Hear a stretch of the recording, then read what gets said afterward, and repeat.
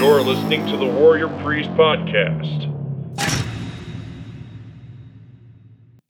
And this is the Warrior Priest Podcast, episode 50. And I am the Warrior Priest, Donovan Riley. Today, I wanted to spend a little bit more time on the whole matter of propaganda and mind control. Specifically, I wanted to address codependence. It came up again. Again, thank you to those who are actually listening and providing feedback and asking questions. I do truly appreciate it, and it definitely helps me fill in gaps in my monologues, conversations with myself if I miss anything, or there's something that you think of while listening that you'd like me to circle back around to and address. And this is one of those times. That in the episode on Goebbels last Saturday, I discussed propaganda and the nature of propaganda and how to deploy propaganda, use it to manipulate people, and how it's been used. Well, Goebbels pretty much laid out the template, and every government and every military leader since has pretty much just followed his playbook. And then in the Wednesday debrief, I read from Jocko Willink in his Discipline Equals Freedom field guide on mind control, switching from how propaganda and those who use propaganda utilize it to control populations, groups. But then as individuals, what can we do to take responsibility for our thoughts and subsequently for our feelings, controlling our feelings, stifling our emotions, keeping them under control, and then ultimately not only taking responsibility and ownership for our actions, but also, and perhaps in some instances, more importantly, the consequences of our choices. Today, then, I wanted to circle back around, like I said, to address the matter of codependence within the context of manipulation, mind control, self-control. Because two things that came up after I posted on Wednesday was the matter of codependence as it relates to my experience in recovery from alcoholism, and then also how codependence contributes to a victimhood mentality, a victim mentality, and how difficult it is, in my experience, to break free of a victim mentality when you haven't first addressed your codependence, or maybe you have addressed codependence, but rather than turn to the left and say, I was a victim, but now I'm a survivor and I'm going to move forward and I'm going to use my victimhood as a teaching tool in order to propel me forward so that I'm no longer a victim, I'm no longer even a survivor. I am simply who I am. And I've embraced the warrior ethos, this ethic, and I'm going to move beyond this. I'm going to move forward. Versus you move to the right and you say, well, I was a victim, now I'm a survivor. But then you use that terminology and that attitude of being a survivor to perpetuate a victim mentality, because you're always in survival mode then, and you never move past that. And I definitely was stuck in that rut for half a decade after beginning my recovery and getting into Alcoholics Anonymous and going through recovery. I wasn't a victim anymore, and I took ownership for my part in my addiction and the destruction and damage I did to myself and others within the context of my addiction. But then after I got clean and sober, I still had that survivor's mentality. And I still was always looking over my shoulder, always worried about relapse, always worried about becoming my dad, and on and on and on. And I was never able to break free of that because I was always looking backwards. And I think at a certain point, what I realized was I wasn't just looking over my shoulder at the past, and I wasn't learning from the past then, but I was kind of stuck in the past. I wasn't necessarily living there, but it was definitely what I would look to in order to move forward. So I was always going forward, but I was always going forward while looking over my shoulder at the same time. And think about trying to do that in actual reality. Try running forward while looking backwards over your shoulder at the same time and see how far you go before you trip and fall. Or worse, run into a tree or a wall. And that was really then when I made the transition from victim and abuse victim to abuser of myself, abuser of other people within the context of my addiction, to then I'm a survivor. But now that survivor's mentality is keeping me trapped in my past, and it's not allowing me to look forward And so I'm not really practicing gratitude. I'm not really free in the moment to be present for myself and other people. And the future is entirely conditioned for me by what I did in the past or what I didn't do. So I was still living with regret, and I was still trying to make up for that regret and fix that in the future, always planning for tomorrow and how I was going to make my life better so that it wasn't like the past. Being a better husband, being a better father, being a better pastor, being a better everything, so that I didn't become my dad, so that I didn't fall back into addictive behavior and or just relapse altogether, which is fine in and of itself. But if you want to move forward and you want to get on with life and not always be looking over your shoulder, always worried that tomorrow might be the day that you turn back into your dad or your mom, you turn back into that person that you used to hate. When you're always looking over your shoulder, always afraid of that ghost or that monster that you used to be or that your parents used to be or your aunt and uncle or a grandparent, whatever it might be. Because I've had friends who were raped by their babysitter. I've had friends who were raped by their fathers, their uncles.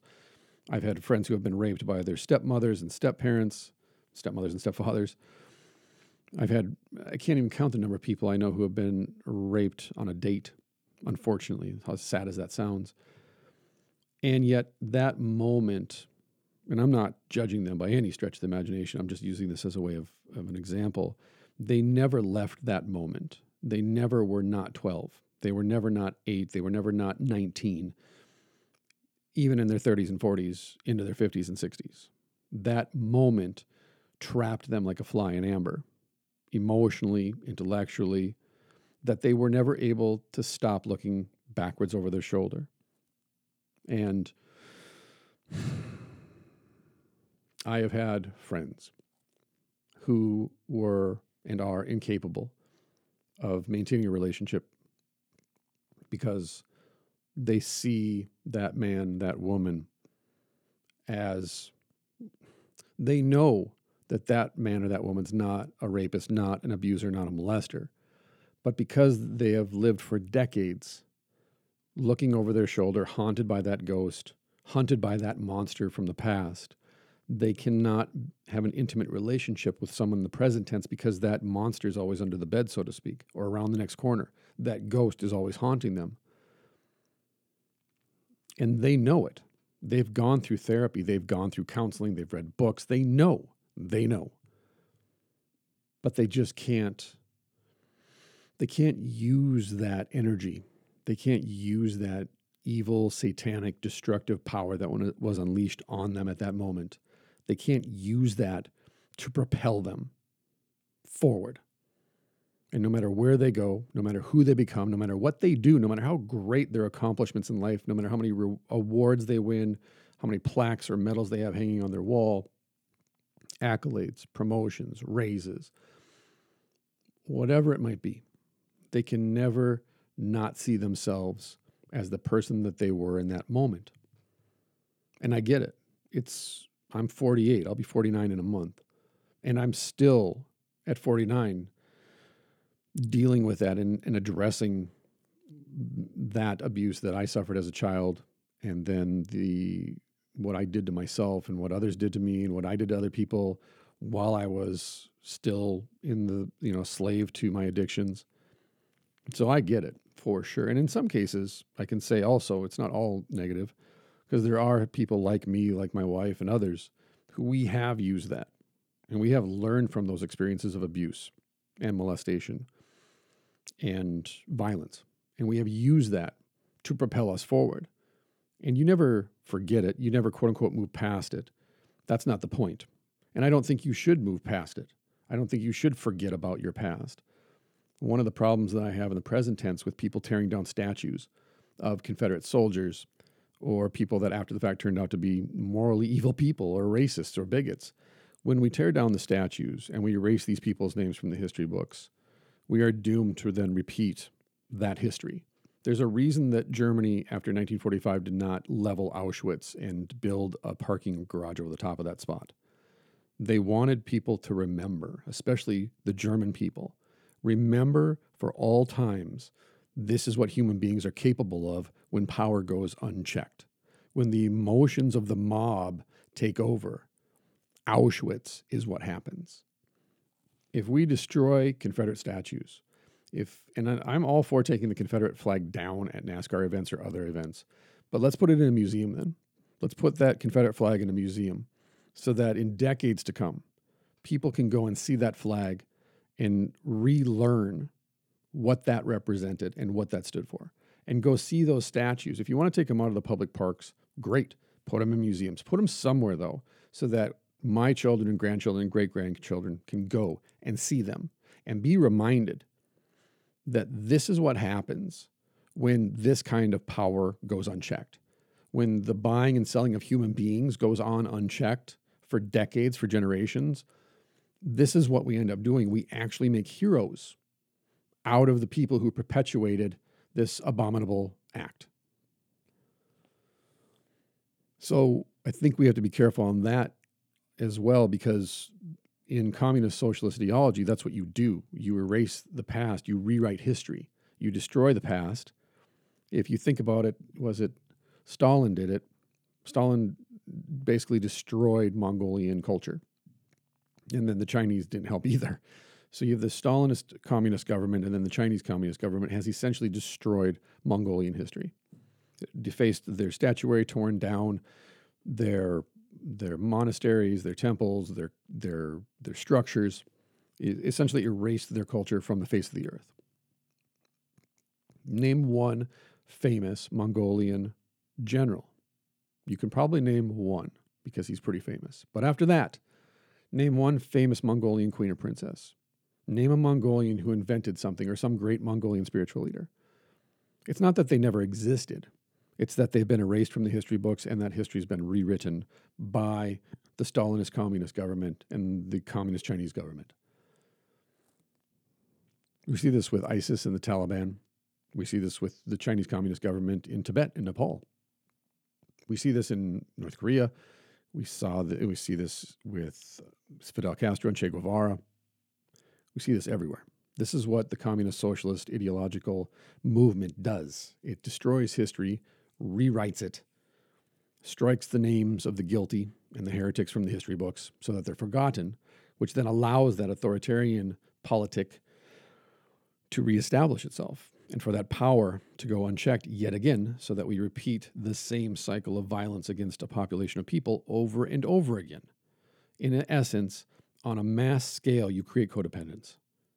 Because what codependence is, essentially, and this is why it plays into addiction and recovery, it plays into abuse and recovery. If I'm happy, you have to be happy. If I'm sad, you have to be sad. If I'm angry, you have to be angry. That's how it's called codependence. You're dependent upon my emotional state for your emotional state. Your happiness depends on whether I'm happy or not. And I've been through this. I'm definitely in recovery from being a codependent jerk. I'm a taker. My wife is a giver. She was raised to be submissive. She was raised to be a wallflower, to not speak up for herself, to not think for herself, and therefore to just give and give and give and give. I was raised to take and take and take and take. So we're perfect for each other. That's how we met. That's why we bonded. That's why we got married. And then after we got married, we recognized, well, this relationship is toxic and it's not going to last very long because we're poisoning each other. She feeding into my worst tendencies, me feeding into her worst tendencies. So we both got help. We started going to AA and Al-Anon meetings. We started reading books. We started getting counseling. We did what we needed to do to save our marriage because we didn't want to repeat the cycle of abuse and addiction that had existed unchecked for generations in both our families. That power that is generated by addiction and abuse has a kind of momentum, a kind of inertia to it, and it carries from one generation to the next. The abuser abuses, and then the abuse victim becomes the abuser, him or herself. That codependent relationship is hyper-destructive, both en masse, like I noted, but also individually. So what can we do to protect ourselves, to galvanize ourselves from that type of mindset, that type of behavior that says, if I'm happy, you're allowed to be happy. But if I come home and I've had a bad day and you've had a good day, I'm going to destroy your day because you're not allowed to be happy unless I'm happy. In fact, I am insulted that you had a good day when my day was so bad because, of course, everything in the world, the whole universe, orbits my sun, revolves around me. And therefore, get back in line. There's always a victim in a codependent relationship, and there's always a victimizer, a perpetrator. But in a strange sort of way, then, both people in that relationship become victims of that relationship, that codependent dynamic. Both become perpetrators, both become victims. As my wife fed my need to always have control, I then became a victim of my own selfishness and my own addictive behavior. She fed it. It was like throwing gas on a fire.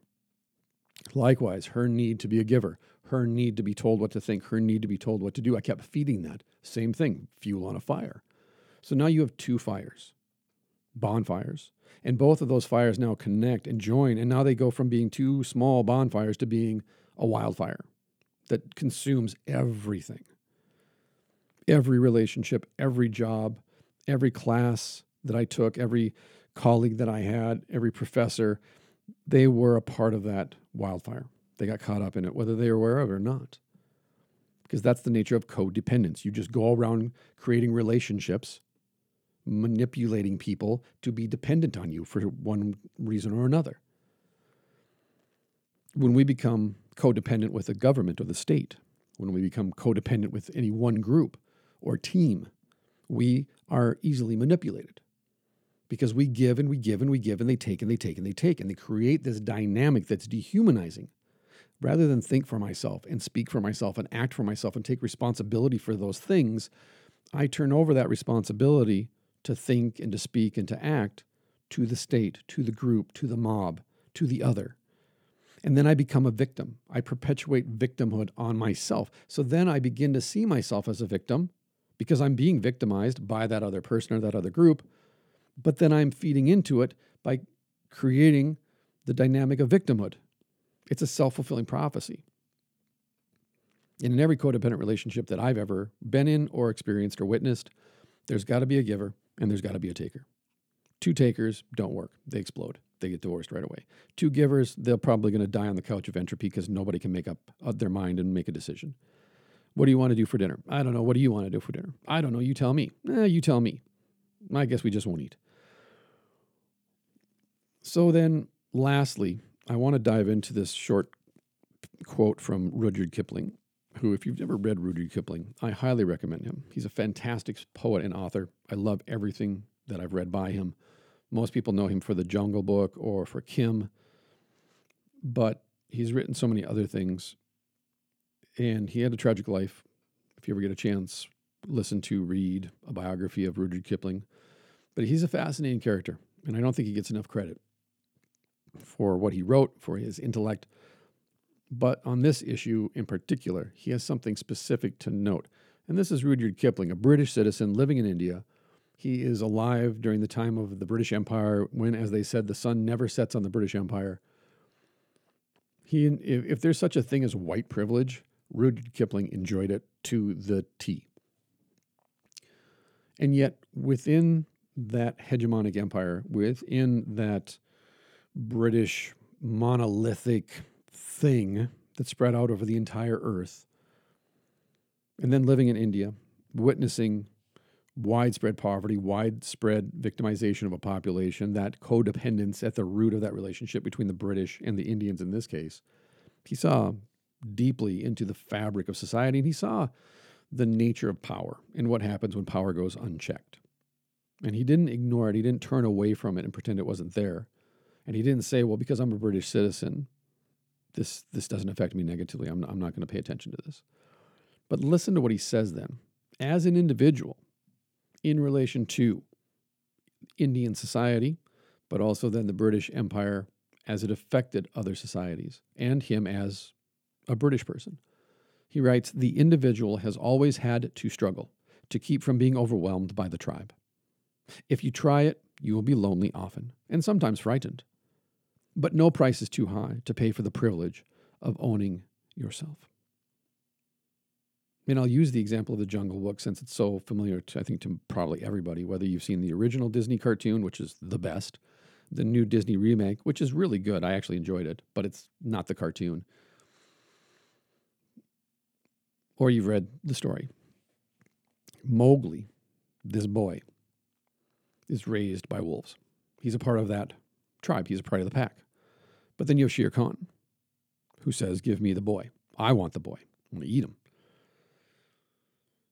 But then as Mowgli runs from the pack because of the machinations of Shere Khan and so forth, and then he meets Baloo and Bagheera and all these other characters, and he meets King Louie. Everybody wants Mowgli to join their team because they all want something from him. King Louie wants fire. Baloo, what is Baloo? Baloo's kind of an anarchist, isn't he? He's definitely a true autonomous individual, self. Baloo is all about himself. Don't join those other tribes. Don't fall for their sales pitch. Just be free. Be free. But of course, by joining Baloo, now there's two of them, and now Mowgli and Baloo become their own tribe of people who won't join other tribes. So even at a certain point, the individualists get together and form a tribe of individualists. But then at the end, he goes back. He goes back to the village and joins that tribe. But then there's a sequel to that, and you'll have to go read that for yourself to find out what happens after Mowgli goes back to the village, because he does try and go back to the jungle. He does try to go back to his tribe, but it doesn't work out so well. But we're built for community. As a Christian, as an Orthodox Jew, you'll read the Bible, and it's in the very beginning of the Bible, in the book of Genesis. God created the man, and then you know that, hey, it's not good for the man to be alone. So then out of the man he created woman. And the man saw the woman and said, this is bone of my bone, flesh of my flesh. And God said to the man and the woman, spread over the whole earth, be fruitful and multiply. By the way, that's not a command in Hebrew. That's actually a promise. God isn't saying, I want you to do this. He's saying, you will do this. This is what I made you for. We were built to be, in relationship to God and in relationship to each other. Love God, love your neighbor. It's the golden rule. It's the sum of the law, as Jesus says. So we're built to be for each other. We're built to serve each other. We're created to be in community with each other. And until we find that community, that tribe, we are somewhat aimless. We're somewhat lost. I know in my own life, I've drifted from group to group over the years trying to find a group to belong to. And just when I thought I had, I asked questions that were impertinent, or I behaved in such a way that did not fit within the context of the group. I violated a boundary, or I trespassed a rule or a guideline or an unwritten ethical code. And I raised the question, I don't necessarily agree with this. Could you explain this to me? Or, I don't like the way that so-and-so is behaving. Or I don't think that this business practice is ethical. Or I just don't like you as a person anymore. I didn't realize this. I'll give you a more practical example. I can't count anymore the number of times I've been hired by someone or some group based on my personality, based on the way that I talk and express myself, based on my creativity. And they hired me for that reason. They said, we love you as a personality and we want you to be a part of this team because you have so much to bring to this organization or this company. And then once I got there and got hired, they just went to work changing me to fit their brand and how they saw my personality and the creativity that I brought to the company. They saw that and went, okay, now we just need to kind of tweak it, kind of get it to form it up and so it fits in this box that is our brand. And then when I asked the question, but I thought you hired me for my personality and my creativity in this area, and now you're telling me you don't want me to be the person that you hired me to be. You want me to be more the person that you need me to be for the brand. And after 3, 4, 5 times of doing that, I finally realized, oh, okay, you don't really want me. You like the idea of me, but my personality doesn't necessarily agree with the brand. So we just need to change you to fit the brand, which in the end means we don't actually like the person you are, but we think you have potential to contribute to the brand. which if you're down with that, cool. Run with it, own it. I'm not. If you hire me because of my creativity, because of the way I speak or write, because of my personality, then that's what you're hiring me for. That's what you're contracting me for. And if you don't like it, don't hire me. I can go elsewhere. I can do my own thing. And that's what I've been driving at then. I've worked for companies and organizations that were codependent. They had the codependent personality as a company or as an organization. And so they needed me to fulfill a role as a giver. And they needed to be the taker, and they needed to take from me as if I'm a natural resource or as if I'm some sort of like human sacrifice that they're going to throw into the mouth of their God. And there's always this us versus them mentality. They are the brand we're competing against. Those people are the other organization that we're in competition with. That team over there. And now you're a part of our team, so you're against that team, their team. So I would ask the question, but I have friends on their team. I have people that I really care about and I genuinely know are good people over. Nope, their team is not good. Their team is no, they're our competitor. You cannot be friendly with the team over there. They might get some secret from us through you by you being loose-lipped. Or just simply, listen, they're the bad guys and we're the good guys. They're unrighteous, we're righteous. So are you with us or are you with them? And in the end, I quit. I always end up quitting and resigning because I refuse to live that way. I refuse to blindly move forward with a group of people who tell me that I can't judge a person as an individual based on their character, based on their behavior, simply because you as a group, as an organization, have determined everyone involved with that group over there is wrong. Everyone involved with that organization is evil or morally corrupt or unrighteous. They're not Christians, we're Christians. They're not righteous, we're righteous. They're not moral, we're moral. They're not the good guys, we're the good guys. And I'm not down with that. I'm not. And if it turns out that an entire organization is corrupt from the bottom up, great. But I need to make that determination for myself based on the individuals in that organization or group. And if it turns out that they are rotten to the core, then they're rotten to the core. I recently heard someone say about the current state of relations between police departments around the country and the citizenry and the population. Well, one bad apple doesn't spoil the bunch. Well, it does if you leave that bad apple in there. And if you leave that bad apple in there for a couple of generations, then yeah, the entire bunch is spoiled. The entire bunch is rotten. If you want to say that one bad apple doesn't ruin the whole bunch, then you need to pluck that apple out and throw it away.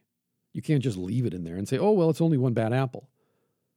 Well, right now, maybe, but left unchecked, it will make the entire bunch rotten. And then what are you going to do? Turn your face away and pretend that it doesn't exist? Ignore the problem? Close your eyes and bite into the apple? Why? Do you like poisoning yourself? Do you like killing yourself? Because that's what you're doing.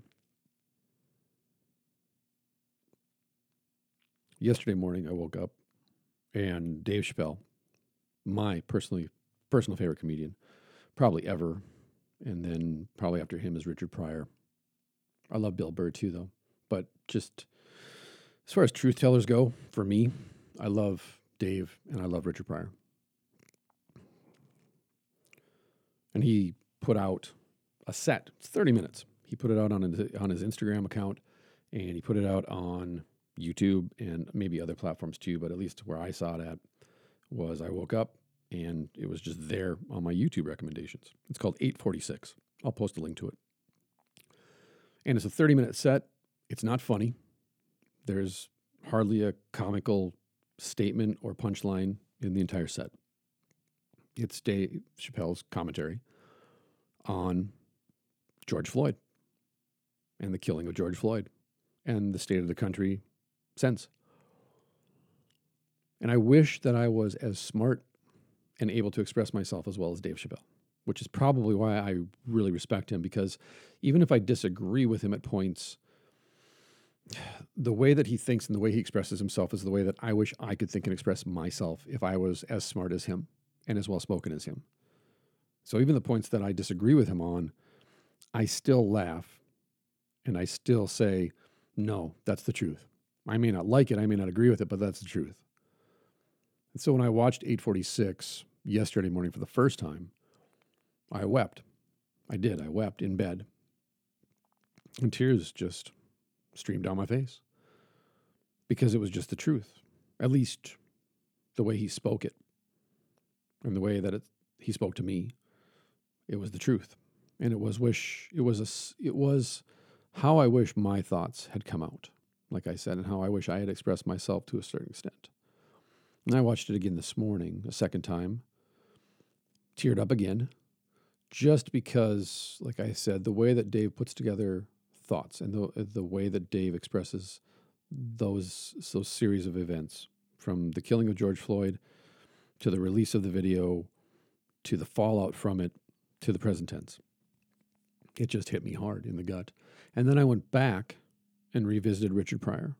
And in 1978, Richard Pryor told the exact same story.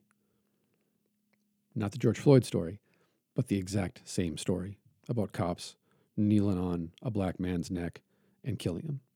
And then I went back to 1974, and Richard Pryor told the same story again in 1974. But it wasn't the same story told in 1978, but it was the same story because it was the same context.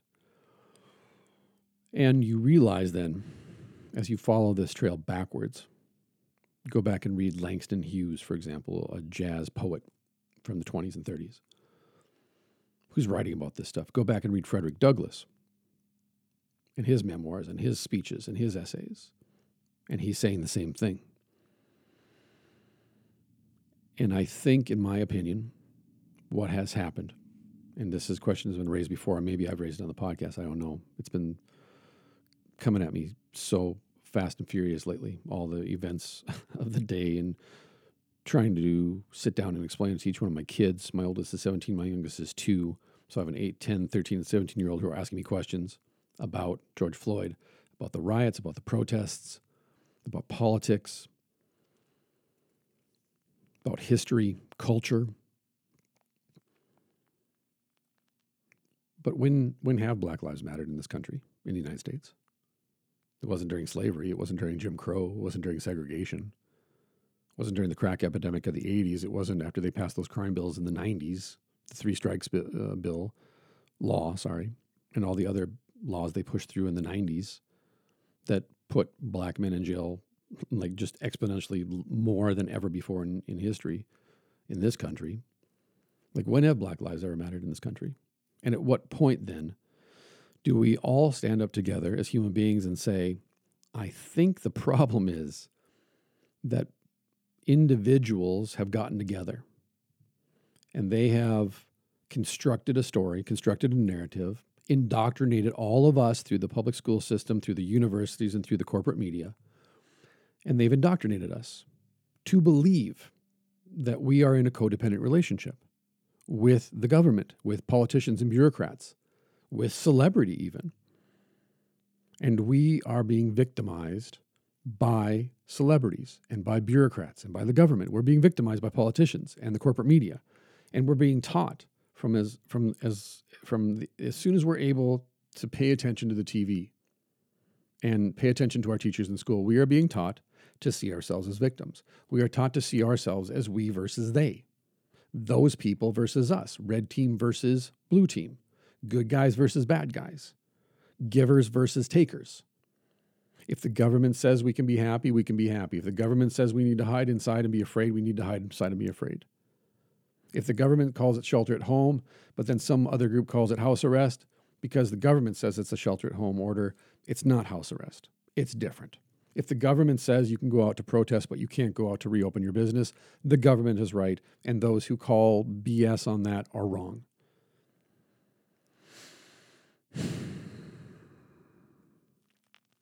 We exist, in my opinion, we exist in a country where we have been indoctrinated into a codependent relationship with bureaucracy, with the government and the politicians and the celebrities and the corporate media that essentially tell us how to think, how to feel, how to speak, and how to behave. So in essence, our relationship as a society to our social leaders is the same as an abusive relationship. Because we're abused by bureaucrats all the time. How many small businesses got approved for loans during the shutdown versus how many corporations got millions and billions of dollars of money from the same government under the same umbrella of loans? How many small businesses have shut down as a result of not being able to pay their employees, not being able to pay their bills, not being able to pay rent on the space?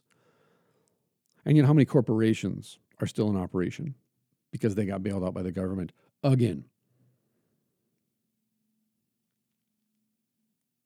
As I've said, and many have said, for generations, for hundreds of years, this is not a black versus white debate.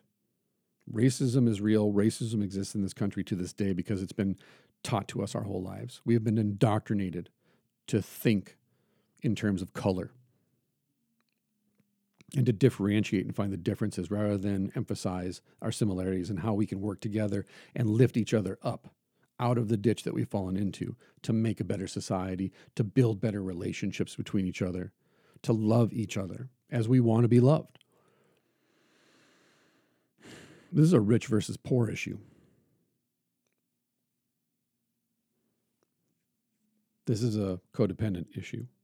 And if we want to own our thoughts and own our own emotions and own our actions, in my opinion, we have got to stop allowing these groups and these organizations and these individuals to tell us how to feel, how to think, and how to act. Because how can you look at a situation where there's domestic violence going on in the home? You look at the woman or the man and you say to that person, how can you stay in this relationship when it's so obviously abusive? Why do you stop? Why do you keep blaming yourself every time he comes home drunk and beats you? How do you keep blaming yourself when every time she says something, you just jump up and run to do it? How can you see yourself as the source of this problem? But then when the government does it to us, or celebrities do it to us, or some organization or group does it to us, we don't recognize the similarities there. And the reason is, going back to Kipling, the individual has always had to struggle to keep from being overwhelmed by the tribe, by the mob, by the group. If you try it, you're going to be lonely a lot, and you're going to be afraid a lot of the time.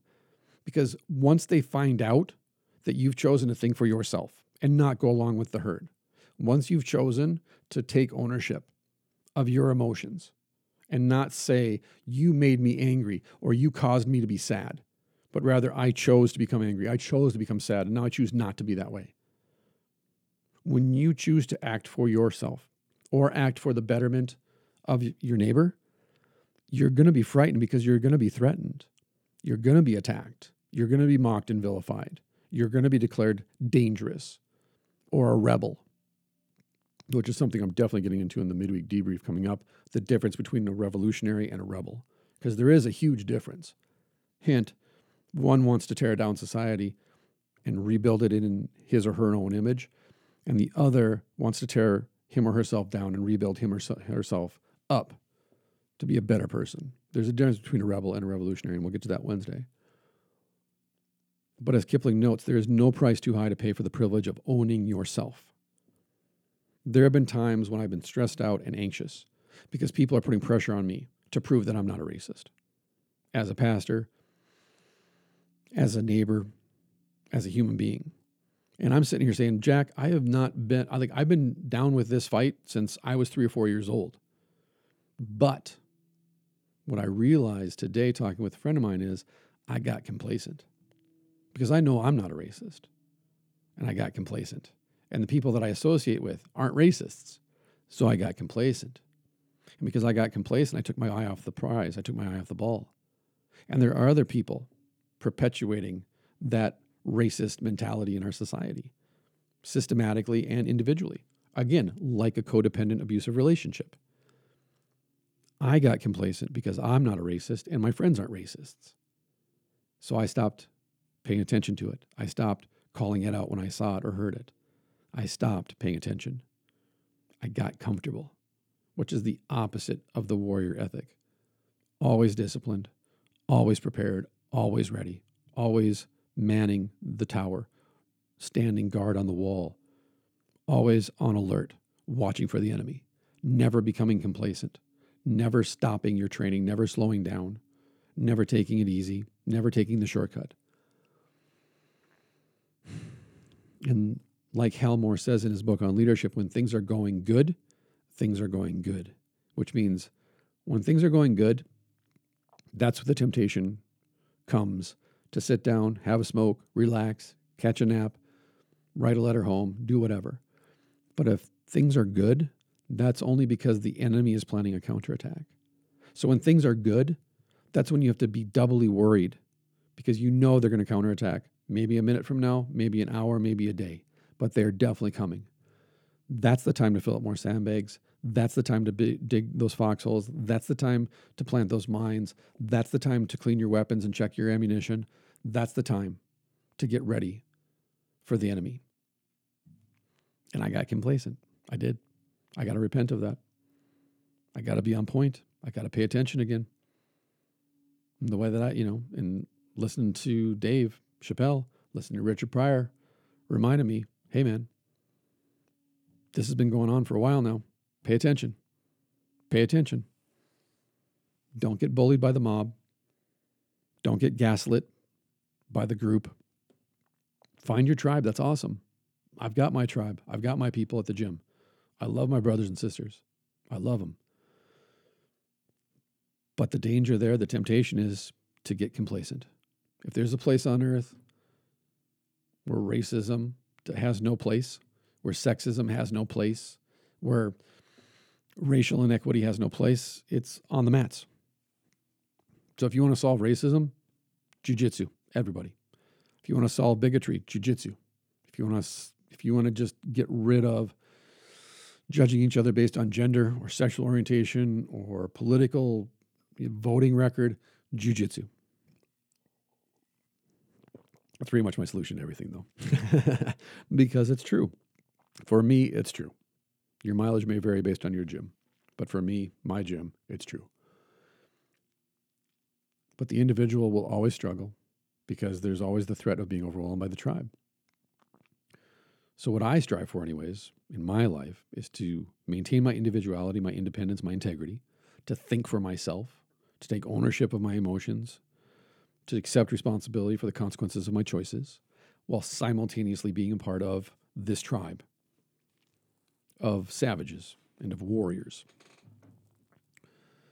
And I'll do everything in my power to show up for them and help them. And I'll help them climb out of the ditch. I'll love them the way that I want to be loved. And I'll do everything I can to help them become better and to lift them up. And they'll do the same for me, I know. But at the same time, you still have to take ownership and be responsible for yourself. Because how can you show up for other people if you don't even show up for yourself?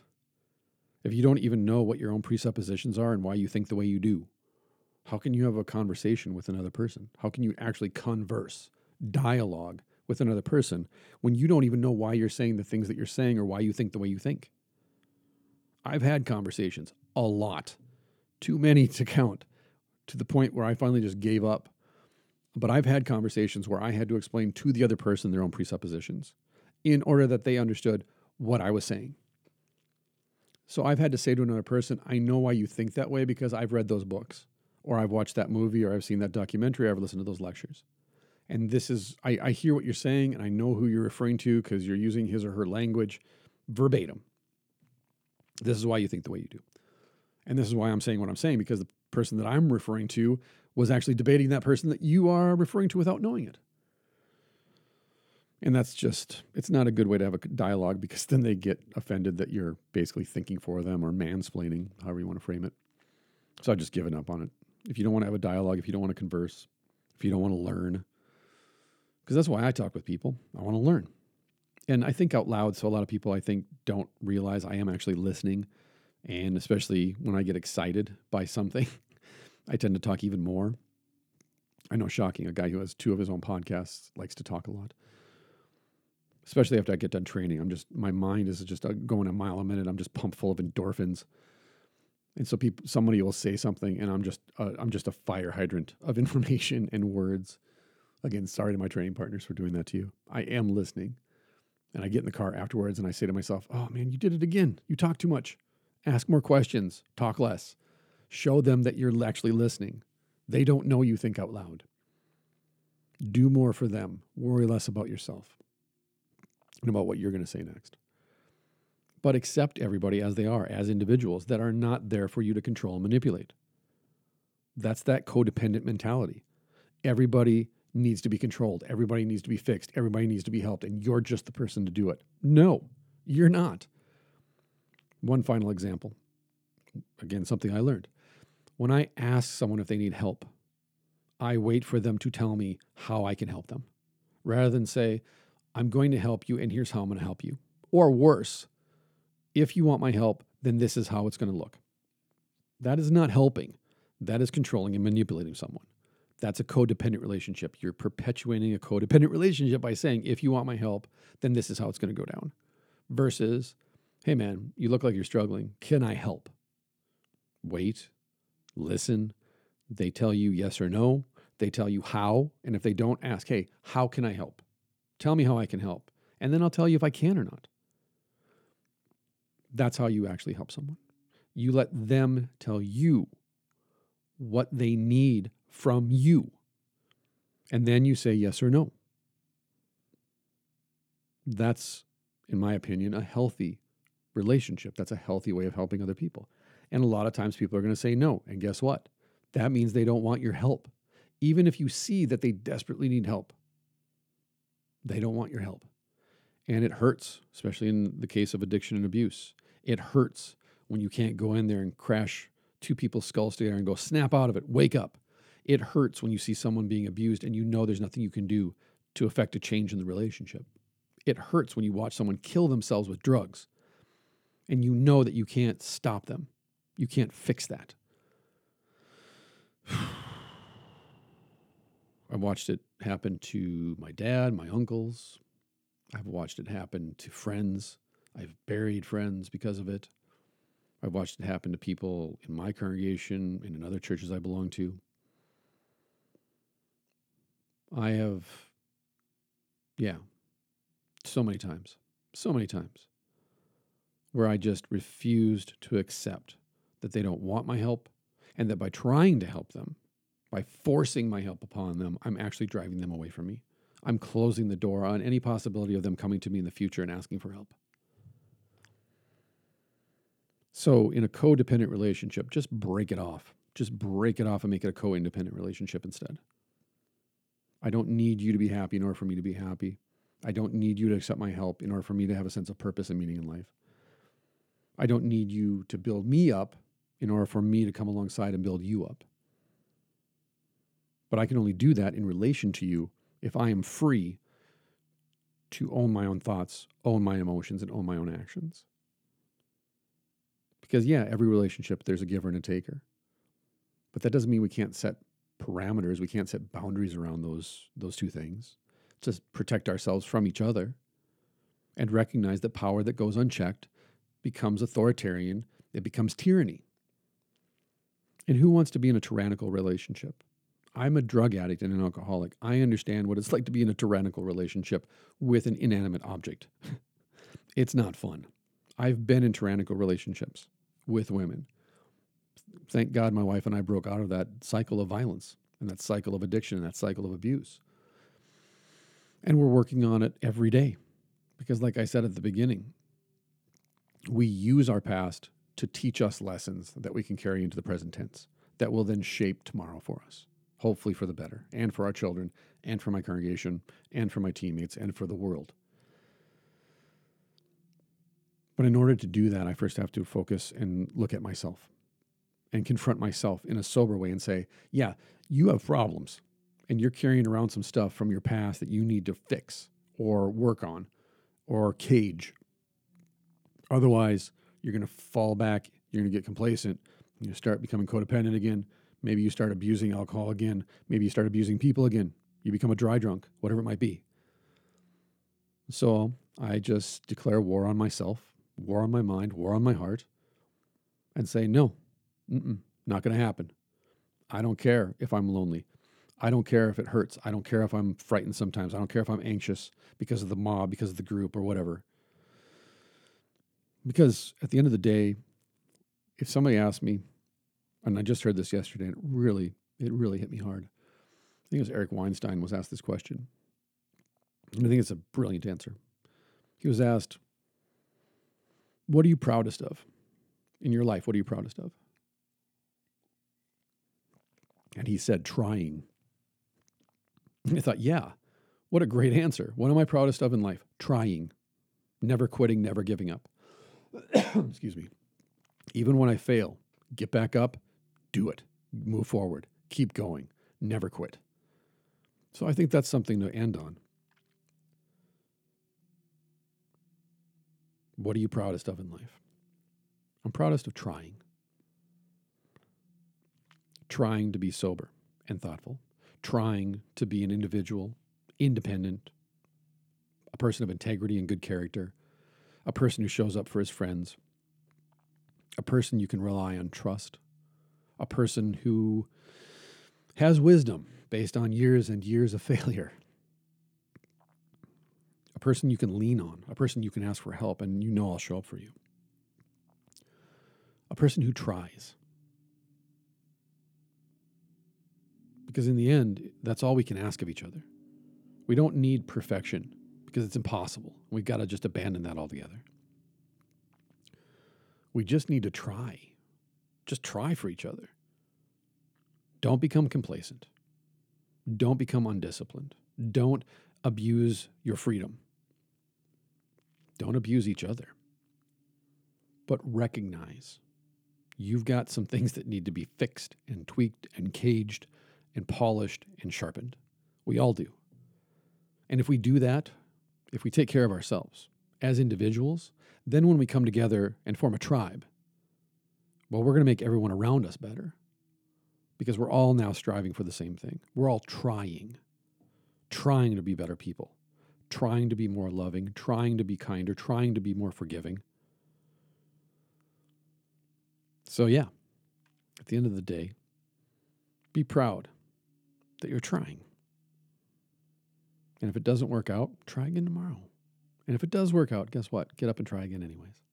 Keep trying. Try to get better. Because again, it's not about reaching the goal, it's about the struggle. That's the real reward. The struggle is the reward. And as long as we're trying, then we're doing it. All right, that's it. For this episode 50, I thank you so very much for supporting the podcast. I thank you so much for your financial donations and contributions that support me and all that I do at the podcast. And it all goes back into the podcast to make this as good as it can be. I'm trying, there you go, to get better all the time with this, get better with my monologue, get better with expressing myself, get more efficient in communicating my thoughts to you and listening to your feedback. I really do appreciate it. And I really do appreciate the fact that you're listening and that, at least from what I've heard, you're benefiting from these moments. So thank you. And I love you. And I will see you again. Well, I won't see you again, but I'll talk to you again Wednesday. Peace.